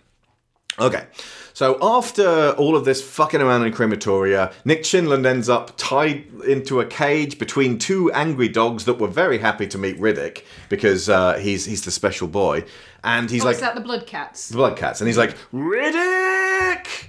Terrible CGI. And then the Necromongers grab Jack and fly off, and Varco's like, yep, I killed Riddick, and I'll go and tell the Lord Marshal he's definitely dead. Because he must be by now. But as we said, the Purifier, played by Linus Roach, who was Bruce's father in Batman Begins, stays behind. Takes off all of his goth jewellery. He's like wearing little finger armour things. It's kind of cute. And he sort of lays them down, and he takes off his like weird, scaly, Giga-esque headpiece. His outfit, by the way, is even more ridiculous than Colm Fiore's. It is. It's shaped so badly, it makes it look like his head is half an inch taller than it should be. It is. They're a bit Cenobite-y. Yeah. And then he's got this shock of bleach blondie hair. And I was like, are they trying to make him like Roy Batty from Blade Runner? And then he mutters at Riddick something along the lines of, I've seen things you wouldn't believe. And I went, oh, yes, is the answer then. Yeah. And he admits to Riddick, I was a Furian as well, and we are of a race that have now been eradicated. You're the last of us. You must avenge our race. Now I can actually tell you a little bit about the research that I've done into this. Not much research. It sounds like this was in comic books or something, released at the... You know how it's like... You'd understand Batman v Superman, Dawn of Justice better if you read all the BuzzFeed articles about how that's actually Jimmy Olsen. That doesn't make me understand it more. It's just extra crappy lore, which raises further questions. Okay. Furia was a planet that 30 years ago got ravaged by the Necromongers. But here's the thing. From what we've seen of the Necromongers, that's what they do to every world. So Riddick would effectively be avenging every world and stopping the Necromongers. The important thing here being stopping and destroying the Necromongers. Straight up deciding, I am going to hunt you all down and kill you to prevent you doing this to any other planets. But he's going to avenge Furia, and he gets visions of this one Furian woman coming towards him, and she actually narrates part of the Butcher Bay video game, and she's there when Riddick gets his shiny eyes. It wasn't a surgical shine job, it was something to do with Furia. He is the baby of the prophecy, one who would destroy you. That Elora Danan type. This is going to take a long time, so you may want to get some snacks. No, that's all right. I think I can wait for it. Well, I'm going to get food. Thousands of years ago. As it turns out, if you read into the comics, Furians are human beings who left Earth thousands of years ago and went to a very inhospitable planet called Furia. There they evolved to be very animalistic. They look like humans, but they're very animalistic, which gives them heightened senses. They always look really sexy and awesome. They have great hair, or no hair. They have gravelly voices, and they always speak in a very theatrical way. Yeah, they were super adept at kind of being survivors. There's one point where the female sage, I don't even know if she's got a name. Just call her the Oracle. The Oracle says to him, you must avenge Furia. And look at the graves of Furia. And it sort of shows a big plain covered in unmarked gravestones. Did they get another race from another planet to dig graves for billions of people on this planet that has been completely destroyed and stripped of people? And make gravestones for them? And obviously, it's symbolic. But the way this film goes, symbolism doesn't mean anything. Everything's literal. The thing that we don't know, and I didn't even know until I found out today, Riddick isn't just a Furian. He's an Alpha Furian. What? Yep. And there was much defecation. Yeah, you mentioned that. How long ago did you say this was? Thousands of years ago. No, shut up! And I was like, Sharon's gonna hate this so much. Alpha Furians are like super powerful, awesome Furians with even better enhanced sight and senses and smell and reflexes. And they have shiny eyes so they can see in the dark. And all animals think that they're awesome. And Riddick is an alpha. And they evolved so that they could lead the Furians like the alphas in the wolf pack. You know, in that scientific study by Rudolf Schenkel in 1947, debunked by David Mech, the world's most prolific wolf researcher, in 1999. But if you're into that whole alpha wolf, beta male, sigma, gamma, zeta, epsilon subculture of men standing beside sports cars who claim to have access to the platinum club of females, then Riddick is your guy. The abilities of these alphas far surpass those of their kin, granting them near superhuman strength, speed, agility, reflexes, endurance, senses, and durability. They even had the ability to endure without oxygen for extended periods of time, which is how Riddick managed to survive being strangled by his own umbilical cord as an infant. This is also backed up by Varko, who told Riddick that when the Necromonger Empire invaded Furia, he had seen a male Furian who had the same eyes as Riddick that was able to take out several soldiers with ease, reinforcing the notion that this was a Furian trait only given to alpha males. I'd be doing a major disservice to the lore if I didn't include She-Ra, who was a female Furian and possibly the only other survivor of the Necromonger genocide who came to Riddick in visions. Appearing in both the director's cut of the Chronicles of Riddick and the game Escape from Butcher Bay, which is set before the events of Pitch Black, She-Ra played a vital role in reminding Riddick who he was, guiding him on a righteous quest for revenge. You must settle your past. Look at our world. At the graves of those who didn't escape 30 years ago. There is no future until we settle our past. For all of us who bear the mark. In the game, Riddick is having his arm stitched up by Pope Joe when She-Ra's voice spoke to him and awoke his inner Alpha Furion for the first time. This essentially granted him the Eyeshine, along with the Wrath of the Furions, which was the embodiment of rage felt by the entire Furion race. A couple of extra lines which we haven't covered. I wanted to make sure that I quoted them. Nick Chinlund, before he gets left in a cage, mutters to Riddick smugly, "Dust my dick when you get the chance." I'm not even sure what that means, but okay, will do. He also refers to the people of Crematoria as... Is it them or is it Butcher Bay? He says that they're waffle-eating pussies. Like, that's not a tough enough jail for you. I've got to send you to the toughest jail. And Riddick's all sort of talking hard and going, yeah, they keep a cell open for me whenever I come by. And it's like, yeah, I've had it harder than you. I'm even harder. And the last line that I wanted to make sure is that when Riddick finally fights the Lord Marshal and fulfills this prophecy by killing King Herod... The Lord Marshal, he lands a hit, and the Lord Marshal checks his arm or something and goes, "It's been a long time since I've seen my own blood." And the entire audience falls asleep and starts snoring because Confure is the most boring actor I have ever seen. You said at the time, you know what I'm thinking. Yeah, you made me bleed my own blood. Yes, just checking. But yeah, it's that level of... Imagine really juvenile stuff delivered by people who are being way too self-serious and actually are, like, physically grown up. It's a weird thing to look at. So, yeah, I checked the time at this stage, and I was like, wow, this is still half an hour from the end. And all I remember is a really quick, shabby, clumsy fight. And that's effectively all it is. Ultimately, Varko, after being urged by his wife to try to take over, tries a sort of a pathetic power bid while Riddick is fighting the Lord Marshal after having snuck in dressed as a necromonger, which is really the best kind of monger, since the only others you've got are Iron, War, and Fish. Varko fucks up and fails and Riddick wins because he's the best knifey boy. But in doing so, it's not just Riddick's skills. Kira is taken by the necromongers and borged, turned into a necromonger, and she's like, it hurts at first, but then afterwards you become really boring. And I am now really boring, and I like this fashion sense, and that's all I've got going for me. And as a result of the way that the fight works, she stabs the Lord Marshal from behind to prevent Riddick being killed, and then he flings her against a spiky pillar, which kills her. Yes. So Jack dies. And Riddick very specifically said that he went to the planet UV to keep everyone away from her. He altruistically, sacrificed his future to be on the run so that he wasn't in any way connected with Jack. I'm not sure what... It's like saying, I didn't want you to get drawn into my various crimes, so I left you in Casablanca, and I went to Alaska. And I had to stay in Alaska. It's literally the only place that isn't Casablanca. And I'm like, that makes the galaxy seem really small.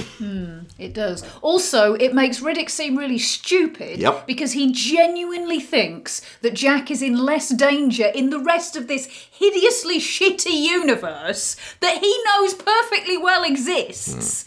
She's better on her own in all of that mess than she is stood next to me. Well, to him, I'm just trouble. Now... But actually, it's about, I don't want to have to look after her. Yeah.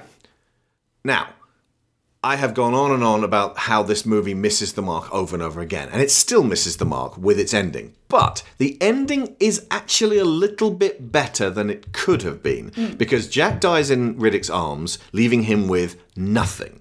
And then he, in just total desolation, slumps back onto the iron throne of the necromongers, and then the camera pans back and out, and all the necromongers start bowing down because their Lord Chungus is now dead, and Riddick's now their king. And he has avenged Furia, at least upon the guy who strangled a whole bunch of babies with umbilical cords, but he's now king of this army, which leaves you with a sort of a, oh God ending. And an oh God ending is way better than like Riddick and Jack going, let's go on to the next place. Doopy-doopy-doop boop.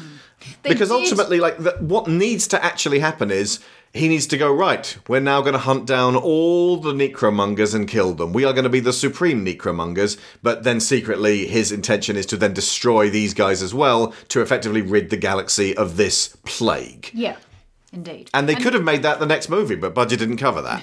Apparently not. And also, the necromonger angle was not well liked by the public. Absolutely. They completely missed a trick, by the way, with Jack's death. Yeah. Because when she stabs the guy and gets thrown and then gets killed, have Riddick say, not for me. Not for me. Honestly, I'm glad they didn't do that, because that's taking a gain from Pitch Black. The less this is to do with Pitch Black, the more better. we can just go, do you know what? It's just an entirely different story. Yeah. There was no Jack, this is Kira. There was no Riddick, this is Richard B. Rickle. Criddick, his twin brother. Yeah. You actually got really crabby when Graham Revell's theme from Pitch Black started playing. You went, oh, you don't get to use that. Yeah, but he does, because it's his. It just annoyed the shit out of me.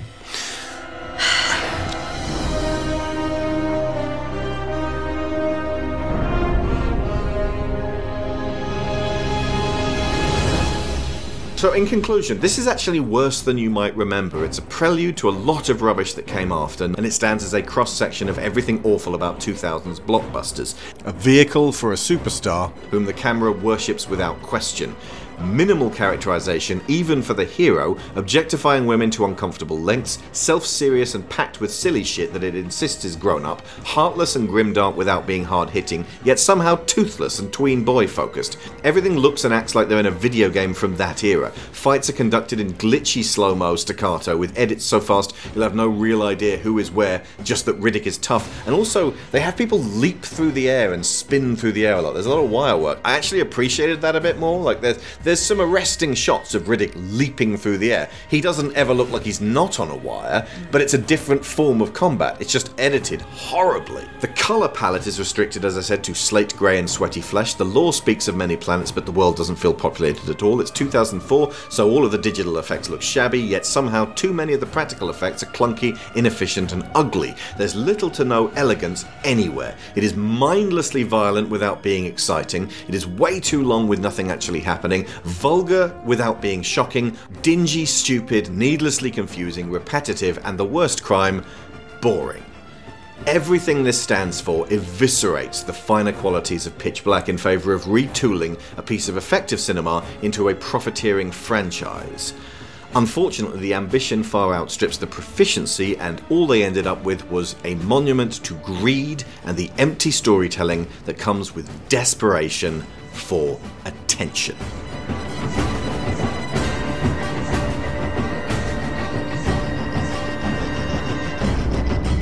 School of Movies is not scared of necromongers. We have our patrons to back us up. A small but powerful force of elite listeners who love to hear us delve into the underverse of movies, good and bad. And a different kind of bad.